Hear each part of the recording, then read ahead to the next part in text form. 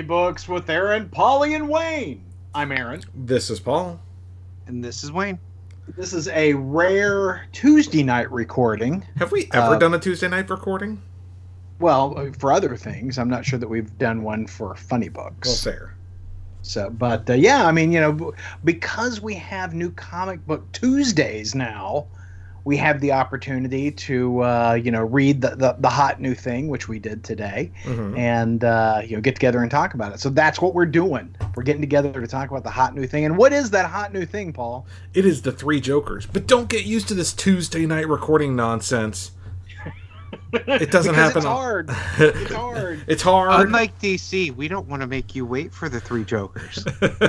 Well, because normally, right? I mean, Aaron knows this. We drink a lot during the weekend. A lot. And we have regrets. so we're like, you know what? I'm not going to drink much this week. But by Tuesday, it's back to drinking. That's right. Because Monday's sober Monday. Tuesday, Monday is dry out Monday. Dry out Monday. Tuesday's start over Tuesday. That's right. Yeah, you're reconsidering. You're gonna, but on Tuesday you're like, I can drink in moderation. But Exactly. by 3:00 in the afternoon, that is out the window. F moderation. F it in the You A. are deep in your cups. You've got a shameful amount of recycling around you. Yeah. But when the bag for the recycling clinks, like clink clink clink. Yeah. So we're going to talk about some big stuff here in a minute. Some three joker war. Some three jokers who are at war. Oh, but today I read online, and by the time you're listening to this, it's too late. So The Mandalorian season 1 is getting a vinyl soundtrack release. They're going to release a separate vinyl for each one of the episodes of The Mandalorian. And I'm looking at the article right now, and I'm rather excited about it, but I'm rather not excited about the price. Oh, really? How much is it? The season 1 8 LP box set from Mondo is limited to 3,500 units, and is $200. Whoa! Yeah, and I would have to buy something to play the vinyl on. So, I probably should have prefaced that I got a vinyl player for Christmas. I don't know why. I just have been feeling the desire for some vinyl, and since then I've been plussing up my vinyl collection. I got the Tim Burton, Danny Elfman Batman soundtracks. I got some modern music, but mostly scores, things like that. Today, funny enough, I got a Mondo vinyl in the mail, which was the soundtrack to Back to the Future. I thought that'd be fun, like a fun listen. Yeah. Huey Lewis in the News and all that. So when I saw this Mandalorian thing, I'm like, ooh. And then I got to the price, which is at the, of course they say that for the bottom of the article, and I'm like, ugh. Well, yeah. $200 is kind of rough. I mean, it's 8 vinyls, but really, do you really care about anything other than the title song? I don't know. That is pretty steep. That would exceed my level of love. Yeah, I'm not going to make that money back on an unboxing video. Just putting it out there. No, you are not. No, yeah, I wouldn't buy that on DVD or on CD even, or digital download, because I'm not much of a soundtrack that isn't like you mentioned Back to the Future. Back to the Future is a great one. There's some really good songs on there, and there is just music as well, but I'm not much of a background sound You're not a score guy? No, not at all. Oh, so you're like a Crow soundtrack, but not... You're like a Batman Prince album, but not like a Batman Danny Elfman album. He's I Batman's all owned that. the way. That was a great CD. See, I am Mr. Movie Score guy. Those are my big playlists on my iPod or movie scores. I listen to them with a glass of whiskey when I'm relaxing. I don't necessarily, or while I'm reading, but I don't listen to them like during the day while I'm working my day job, because the podcast doesn't pay the bills. I listen to music with words typically. My only real exception to that is I would do like John Williams scores. Oh well, yeah. John Williams is the exception to every rule, of course. But yeah, so by the time you're listening to this, it goes on sale noon Central Time on Wednesday. This episode should be on your feed by then. Depends on how fast the RSS wants to update. But check out mondoshop.com just in case they still have them for sale. Our RSS feed has been our nemesis this week. It really has. We're trying to get you the content quickly. We promise. It clearly just why we're podcasting on a Tuesday night. A couple big releases from DC to discuss this week. When we talked last, we talked about DC Fandom and had revealed that this past Sunday, August 23rd, DC released on digital Superman Man of Tomorrow, which is their relaunch, reboot, whatever of the DC animated universe. DC was giving me a birthday gift that I had to pay for. So Wayne, how did you purchase yours? I bought it on Amazon, so I could watch it through Amazon Prime. So I bought mine through Apple TV. And the reason I did that is because I find that when I buy something through Apple TV or Movies Anywhere, I get access to the bonus features. Whereas if I buy through Amazon, Amazon does one of two things. It either doesn't have the bonus features or it tacks it on at the end of the feature-length movie. Yeah, Vudu has what you're talking about, where you can access it through a menu, through the digital menu. Mm-hmm. Yeah, and that's my preference. That Apple TV did make an update recently, which I'm not a fan of. It became significantly more difficult to find your bonus features. But I was still able to watch some bonus features. But I'm assuming if you bought it through Amazon, you weren't able to see the behind the scenes or whatever of that new Batman Soul of the Dragon movie. Yep, got no bonus features. I do recommend picking up Movies Anywhere if you have the option. Because it's a free app. It is available on most Xbox, PS4, Vudu, whatever. And it does offer the in-app extra features if they're available. Yeah, I didn't realize it wouldn't have the bonus features when I got it through Amazon. Otherwise, I would have bought it through somewhere else. So, we won't talk about the bonus features, but what we will talk about is Superman Man of Tomorrow, the new film from DC Animated Universe, starring Darren Criss as Superman, Zachary Quinto as Lex Luthor, Alexandra Daddario as Lois Lane, and a bunch of other people. So, this is a kind of it makes no acknowledgement of prior continuity. We don't really get the Superman origin, but we get kind of a Superman Year One story. So Superman is coming into his own. He hasn't yet found his costume or his identity as Superman, but he's already moved to Metropolis. He's finding his way in the world. It's his first meeting with Lois Lane. He doesn't even know where he's from until during the course of the movie. Mm-hmm. So it's very much like a re-examining of that Superman Year One, Man of Steel, John Byrne Man of Steel time frame. And so, Wayne, what'd you think of Superman Man of Tomorrow? I absolutely loved it. It was basically everything that I've been looking for in a Superman cartoon. I think it would have been a really good pilot for a new animated series. I thought the voice acting was really good. I love the art. I like their take on Superman. I felt like it was back to the kind of the fun, and there's a lot of, there's some dark stuff, there's some violence, there's a surprising amount of bare ass, but it was still fun and light and hopeful, and it really seemed like they nailed the character. And there were moments where there's damage happening and I want to see Superman go save people from the damage happening in the battle. But I kind of get the impression that's something they're going to build in future movies because they keep looking at things like that. We also got a Superman who's willing to try to talk down the villain. Yeah.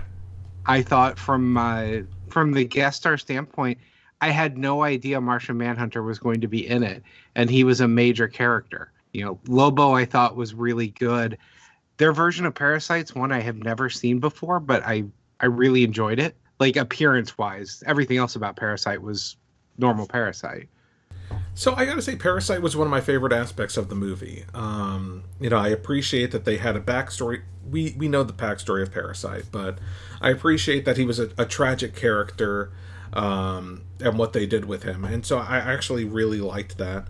I thought the representation of Superman was excellent in the movie. Lex Luthor as well. In fact, your Lex Luthor, Superman, Lois Lane characterizations were all spot on. Lobo, I struggle with Lobo. I thought he was... I like Lobo as a product of his time. Seeing him so heavily incorporated into the Superman origin story was a bit different than I'm used to. But I will say, overall, Superman Man of Tomorrow was... It still has some flaws. But overall, I thought it was a really good jumpstart. The animation style, though Metropolis is, for a major metropolitan city, very, very sparsely populated. Other than that, I will say the animation, especially on the action sequences, was fantastic. Metropolis was really weird on how it was designed. You've got these big buildings here and there, but there's just so much like nature and rings of buildings, and it doesn't seem like it's definitely not New York, that's for sure. It kind of reminded me of the Superman animated series, Metropolis. The building, the Art Deco style was very similar there. Some more modern touches, obviously, people with cell phones and FaceTiming and things like that. But, for me... I really loved Lois Lane. She was great. She's a younger character here because they're all younger. But you kind of see how she's getting into her career, and she's doing it by trying to make a name for herself. And, really, she's kind of that in-your-face character. But she wasn't bitchy, like a lot of the Loises tend to be. Yeah, I think, and the actress, Alexandra Daddario, who I'm a fan of, she's been in a bunch of movies that I've seen, and she's adorable. I am not familiar with her. I feel like this is a name you made up. No. If you have seen the first season of True Detective or the San Andreas movie with The Rock or Texas Chainsaw. I've seen both of those. So she plays The Rock's daughter in San Andreas, and she was also the lady who banged Woody Harrelson in the first episode of True Detective. And that's the only episode I've seen. So that's all. I'm sure she did other things, but in the first episode, she was naked. There were a lot of little things I really appreciated. I didn't realize how much I missed having, Ma Kent make the costume. Yeah. That's something we didn't have in the New 52. It's something we haven't seen in a little while. And I never realized how much I liked that until we get it here again. Having Ma and Pa Kent be there and so important, and that she creates the costume for him. And I thought they did a really good job of blending in the conversations of you don't have to go out there and do all of this without making it like he's should hide. Yeah. No, I thought they did a really good job with Ma and Pa Kent. It's funny because very often in recent years we've seen an emphasis on Pa Kent. And though there was a little bit of Pa Kent in this movie, it really was more of a Superman's relationship with his mother. Ma Kent was much more of a prevalent character in this movie, and so I enjoyed that. I think the story moved along at a solid clip. There were parts where I was like, it's a little slow, a little talky, but reminding me of the Superman animated series. I like how right in the beginning they're making references to Batman. I did like that. Yeah, instead of calling him that crazy guy in Gotham or whatever they call them in the animated series, they make reference to his cape and things like that. But I like that they've already established that Batman is out there. He's not the public figure that Superman is, but he's out there and he exists. Now, what would be interesting to me is I believe that the Batman movie that's coming up, the Soul of the Dragon movie, is in the 70s, takes place in the 70s or whatever. So I don't know when the next movie in this continuity is actually going to be released. Yeah, because I'm assuming that the Death in the Family is going to be its own separate thing. Yeah, that seemed like it. And we talked about the two-part adaptation of The Long Halloween, which I've got to imagine it's its own thing. So are we still a year and a half, 2 years away from another movie in this continuity, which would be a bummer because I would like to see this art style and this animation style applied to other members of the Justice League. Yeah, I really wish this was a pilot for a TV show. Yeah, and I'm looking forward to you watching it. Superman one. Yeah, I plan to watch it this weekend. I just didn't have a chance to yet. But we're trying to keep this conversation as spoiler-free as possible. There were some moments where I was like, wow, I was not expecting that. Was it the bare ass? Because I was like, wow, I wasn't expecting that. There was a lot of bare ass in this movie, but no, it was not the bare ass. There were some character moments that really genuinely surprised me, and I'm looking forward to hearing what your thoughts on it are, Aaron, when you get a chance. I really struggled with what was the target audience for the movie, because it could have very easily been for kids too, but then they throw in some things like some of the violence, some of the language, and specifically the bare ass makes it not a kids movie. Agreed. Yeah, I mean, I think if they had reduced some of the ass, reduced some of the shits, little less ass, a little less shit. Well, the shits and the ass, they go together. They do. Go together. They do. Well, if you took out some of that shit ass, I think you would have had a very family-friendly movie. And I do think that is a bit of a miss. So that is one negative thing I'll say about the movie, which is if you had made this a little bit more family-friendly, I think they could have marketed it to a much larger audience. But, I mean, it's the choice they've made, and that's the current regime over there at DC Animated. And they seem to be doing fine. They're pumping out 4 movies a year, 3-4 movies a year. And we're watching all of them, so... But the comic book we read this week had no bare ass. No bare ass, but was certainly not family-friendly. It's not. No. This week, the reason we're on the mics is really to discuss the 3 Jokers. The long-delayed... I'm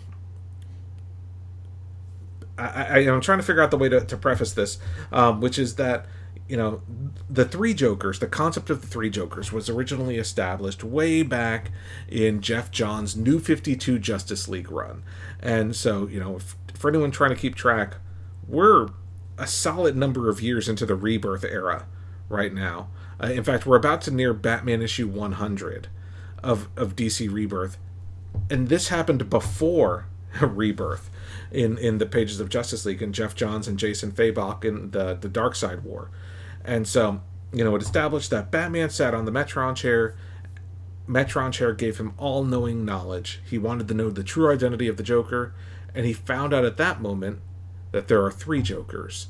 And that storyline carried into DC Rebirth #1 a few years back, and is finally, after long delays, long writing, arts, production of the art, and COVID, finally we have 3 Jokers #1, the first of 3 issues, prestige format issues for anyone who's reading it in physical. And Aaron, since you didn't have a Man of Tomorrow contribution, I would like to hear your thoughts first on 3 Jokers #1. Because you want to hear my melodious voice, Paul. I mean, that's yes. It's almost bedtime. You're like the sleep app. You want me to lullaby you? Yes. There are a number of things that I found very striking about this book. But before I jump into that, let me say I also found something very frustrating about this book, which it exists at a very meta level in regards to the storytelling, in that I'm in the middle of reading Joker War, and then I'm going to read 3 Jokers. And I mean, I struggled in the first few moments of this book going, okay, Joker War has nothing to do with 3 Jokers. Agreed. It has nothing to do with 3 Jokers. Well, where's Nightwing in all this? Why aren't they talking about Nightwing? Oh, wait a minute. It doesn't have anything to do with 3 Jokers. Yeah. Yeah. I mean, it was hard to keep my Joker story straight, but I did it. So what I was struck by in the book, I feel like Jeff Johns has discovered himself a format over the course of doing Doomsday Clock. He is very much, and of course, this involves his artist as well, Jason Fabok, but he is very much aping the style of the original Watchmen in this series.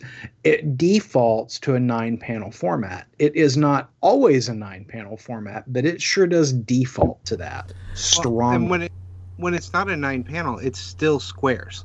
Yeah. There's no other shape to a panel other than a square. Well, and I want to just add a little correction right, here, Aaron, and you can smack me down later. Because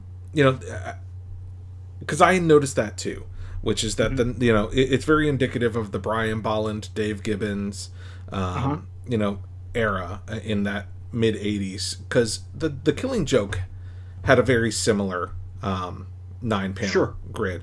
And I think they are trying to ape that style, which, and I'll shut up here in a second because I asked for your thoughts, which for me was at first frustrating given how much Jason Fabok is so brilliant at splash pages.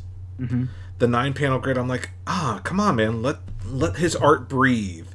But I got over it, so. Well, they have a splash page here. There are a couple of them, just not many. Yeah.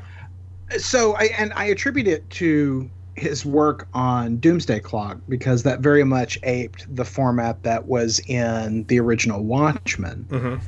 And Alan Moore worked on both The Killing Joke and Watchmen. So I get what you're saying, Paul, that it's sort of inheriting the design of Killing Joke, and that's the second thing that I was really struck by in this book, because the notion of threes repeats throughout the book.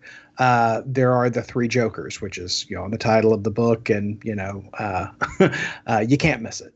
But there are three stories that are fundamental to the telling of this story, and one of them, of course, is the Batman origin story.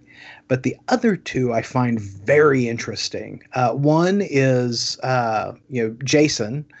He was the Robin that was murdered by Joker in Death in the Family. And the other is The Killing Joke, which, when Barbara Gordon was, shot and assaulted by the Joker. I find that the triptych that keeps repeating throughout the book, and 9 is 3 times 3. I mean, I'm fascinated by how deliberate these choices are. Yeah. And then the 3 people that are killed at one point. There's 3. It happens all through the book, and it just reminds you that Jeff Johns is a fucking genius. I mean, he is no amateur at telling stories, and I was actually disappointed that there wasn't a script at the back of the book, because I wanted to see what he was telling Jason Fabok. I want to know how much of this was Jeff Johns and how much of this was Jason Fabok, because there are moments in the story where characters are remembering things and the pencils change to the style of the artist that drew that original story. And it is like when, spoilers, when Jason shoots the Joker. There is this beautiful panel where it parallels Jason today versus Jason beat to death. There are just these wonderful moments in this book. I loved this book from beginning to end. I think this is a masterful piece of storytelling. I am so excited to be reading this series, and I'm fascinated about what's going on with the Jokers. Yeah. So, Aaron, I think the reason they didn't do a script, I have a feeling we're going to get a director's edition of it that has that. Sure, yeah. But I have a feeling there are things in the script that would give away plot points. Oh, I'm sure that, hey, remember this in the next issue. I'm sure the script comes in the in the bound graphic novel.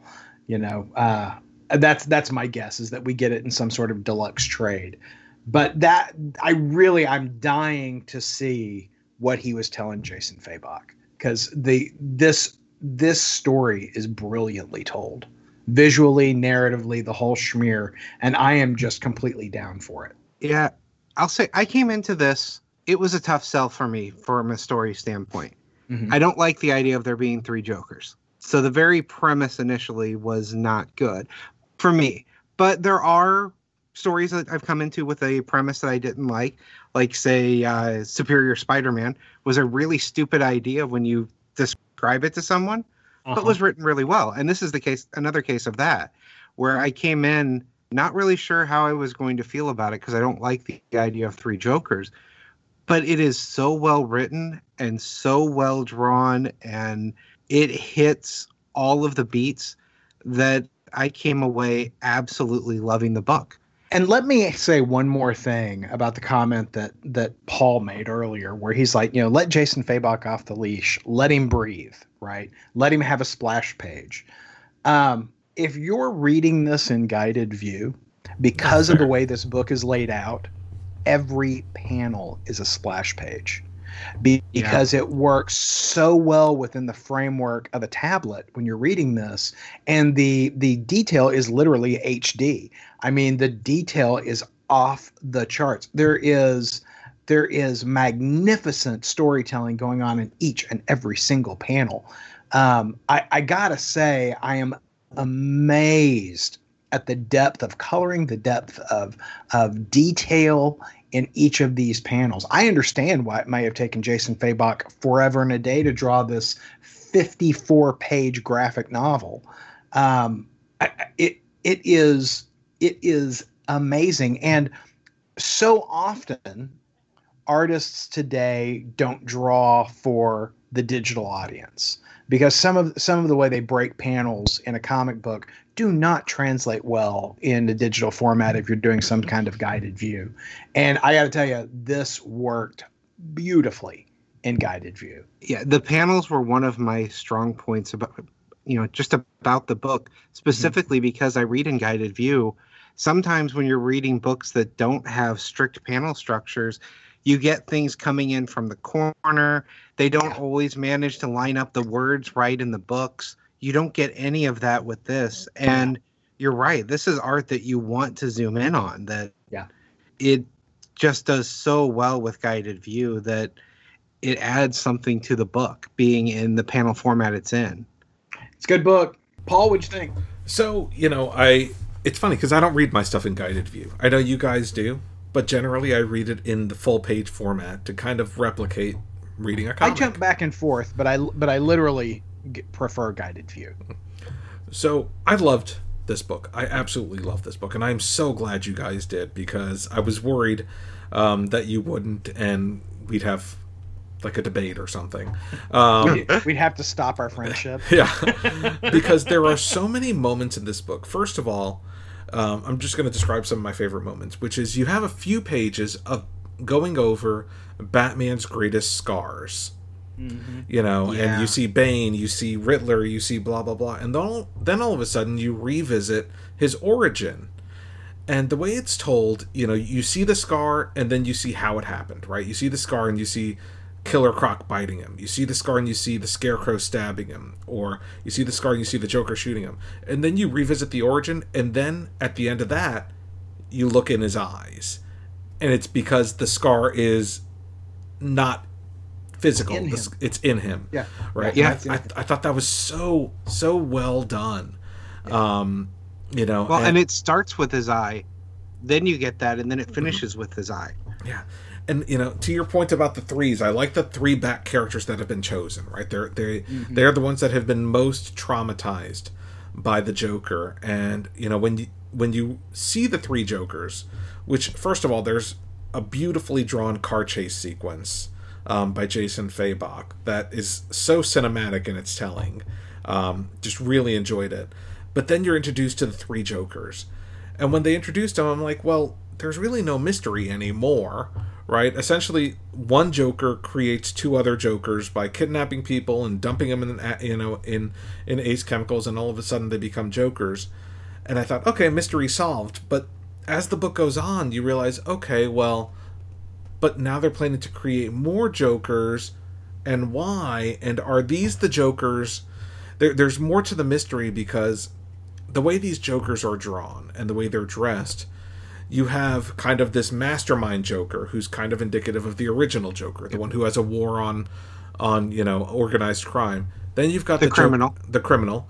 Then you've got the Joker who killed Jason Todd. And I don't know what he was classified as. That one's the comedian. The comedian. And then you have the one who shot Barbara Gordon. And, what was that one called? The Lunatic or something? Did they even classify him? They do. I just don't remember what... I'm trying to find the page. The clown. Yeah. And so you've got these three, right? And it's like, are those the three? Are there really three separate Jokers who have had such an impact on Batman's life? And they're drawn in such a style that it's like, okay, well, I didn't realize these were three separate characters. And well, obviously, there's two more issues. I'm trying to examine the whole mystery in the first issue. But my favorite sequence was with Gaggy. The court jester who appeared in The Killing Joke, right? As kind he never uses Gaggy anymore. Yeah, he never uses Gaggy anymore. But then Gaggy gets eaten by a Jokerized shark. And that page, that was a holy shit moment for me. I was like, it's coming. You can't have a Jokerized shark and not expect something to happen. But the way in which it was drawn and what actually happened, and the book is very violent. Yeah. One of my big surprises was I expected the Jokers to not know about each other, and for them to be, at each other's throats basically, and that is not at all the case. At least in this book, these three are working together on a plot right now. Yeah. Well, I gotta say, my favorite part in the book is the scene with Jason and Barbara and the comedian, Joker, where Joker goads Jason into killing him. I mean, it is... And I wasn't expecting it. I will say, yeah. I wasn't expecting... Jason shot the Joker in the head. Or this Joker in the head. And it's not just that Jason did it, right? I mean, and because the whole time I'm like, well, why the fuck wouldn't Jason shoot him? Yeah. Because, I mean, the guy killed him or almost killed him. Why in the world wouldn't you shoot him? I would have no problem at all about that. No, I'm not a crime fighter either. But I would not have a problem with that. I think most people wouldn't. That's Batman's too bad as far as I'm concerned. But the fact that Barbara tried to intervene and she throws her batarang and misses, and she's chewing Jason out about it and horrified by it. And Jason said, "Barbara, when was the last time you missed?" That landed. That absolutely landed. It landed on the character, Barbara, but it also landed on me because she's thinking the same thing. Mm-hmm. Kill that son of a bitch. After what he did to me, after what he did to my father, after the countless people that he has murdered, fuck that guy. Yeah. Well, in the moment where the Joker says, where he's recalling that Jason, when he was beating him to a pulp, was saying, if you he's recounting what Jason said, Jason's last words. If you let me live, I'll do anything for you. I'll be your Robin. Oh, and it's awful, wasn't it? Wasn't that just the most awful thing you'd ever heard? Oh, yeah, it was. Yeah. And then especially the close-up on his eye, right? Like, I'll be your Robin. And then he says, and look at you, shooting at people, making Batman's life miserable. You are my Robin. And you see the tears stream down Jason's face, and the recollection, to your point about, the Mike Mignola style art of the cover where Jason died. Just the art, everything about that scene was I was tense. I was tense reading it. I was like, he's gonna shoot him. He's genuinely gonna shoot him, and then he does. Well, and I was just like, as I'm reading him, like he's gonna shoot at him, right? That Barbara was going to intercede, but there was no choice. He had to shoot him. Mm-hmm. In terms of storytelling, you can't put Jason in this situation where we know who Jason is, right? You can't put him in this situation and then Joker not get shot. I mean, I think the heroic thing is that it had taken this long for Jason to shoot him. Yeah. but that the scene, the fallout from it is where the drama is, where he tells Barbara, "When was the last time you missed?" Yeah, Oh my God. That Oh was my God. chilling. Yeah. And he Oh my calls her on God. that you wanted this to happen. Yeah, well, Yeah. it makes her just as complicit as the guy who pulled the trigger. And that's why she tells Jason at the end of that, "Screw you." This book is magnificent, Paul. It really is. It really is. I mean, as much as I enjoyed Doomsday Clock, I did not love Doomsday Clock near as much as I love this book. And I am hopeful, the fact that this is so condensed into 3 issues, Uh-huh. and it's going to be released monthly because all the issues have already been completed. I cannot wait to see how this story ends. It's super good. It's super good. I feel like we should have said at the beginning of this discussion, spoilers. But I'm going to Tim's make a not- prediction now. Only one Joker's making it out of this alive. or are hundreds of Jokers. I'm very curious. Yeah, I've been wondering the same. Like, are we going to get more Jokers out of this? I don't know. There's so much. It could really go any way, and the fact that this book surprised all of us, and It took my breath away. I cannot. I mean, I knew it was going to be good. I mean, you got Jason Fabok and Jeff Johns on it, and they are both at the top of their frickin' games. Mhm. But who knew? Who knew that they were going to write a classic? And that's what this is. This is a book I'm going to read again. This is a book I'm going to read again this week. yeah, That's how good this is. I predict it'll be the second issues 2 and 3 will be just as good, and I hope that's the case. me too. Now I'm like stressed. Well, I will say, if there's one thing, other than I think we were disappointed in the end of Blackest Night. But if there's one thing that Jeff Johns, Jason Johns. Jason Johns, Jeff Fabok. If there's one thing that Jeff Johns can do, is dude can stick a landing. Yes. For the most part, that's true. Yeah, I think there's, whether it's Infinite Crisis, Sinestro Corps War, Green Lantern Rebirth, DC Rebirth, Doomsday Clock, even if he stumbles along the way, he always sticks the landing, except for Blackest Night. So I'm hopeful that we'll get a strong ending out of this one. Yeah, and I think this one being more limited, like it's supposed to be 3 issues? Yeah. I think that helps. I think when he does struggle in the middle, it's because the story's been stretched on too long. Agreed. I think a smaller, more Well, and concise that was- story is more his wheelhouse. That was certainly the problem with Blackest Night, is that it just went on too long. But man, this is sweet.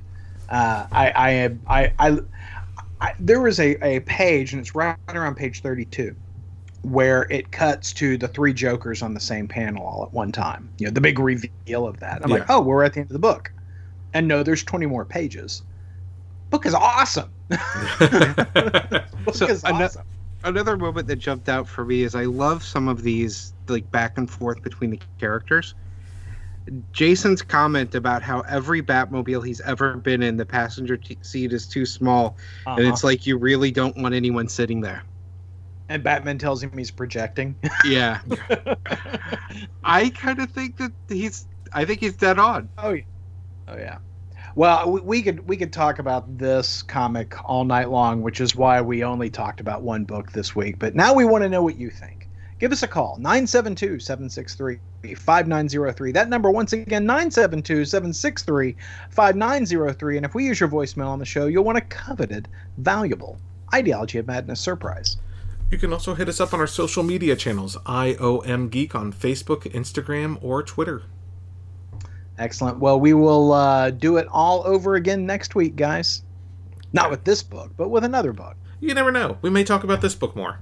You never know. Yeah, we could still be talking about it. You'll get us mid-conversation about it. See you guys. Podcast theme music graciously provided by Mark Andrew Pope. For more information, visit markandrewpope.com. Funny Books with Aaron and Polly is a production of ideologyofmadness.com. No Spider-Man clones were harmed in the production of this podcast.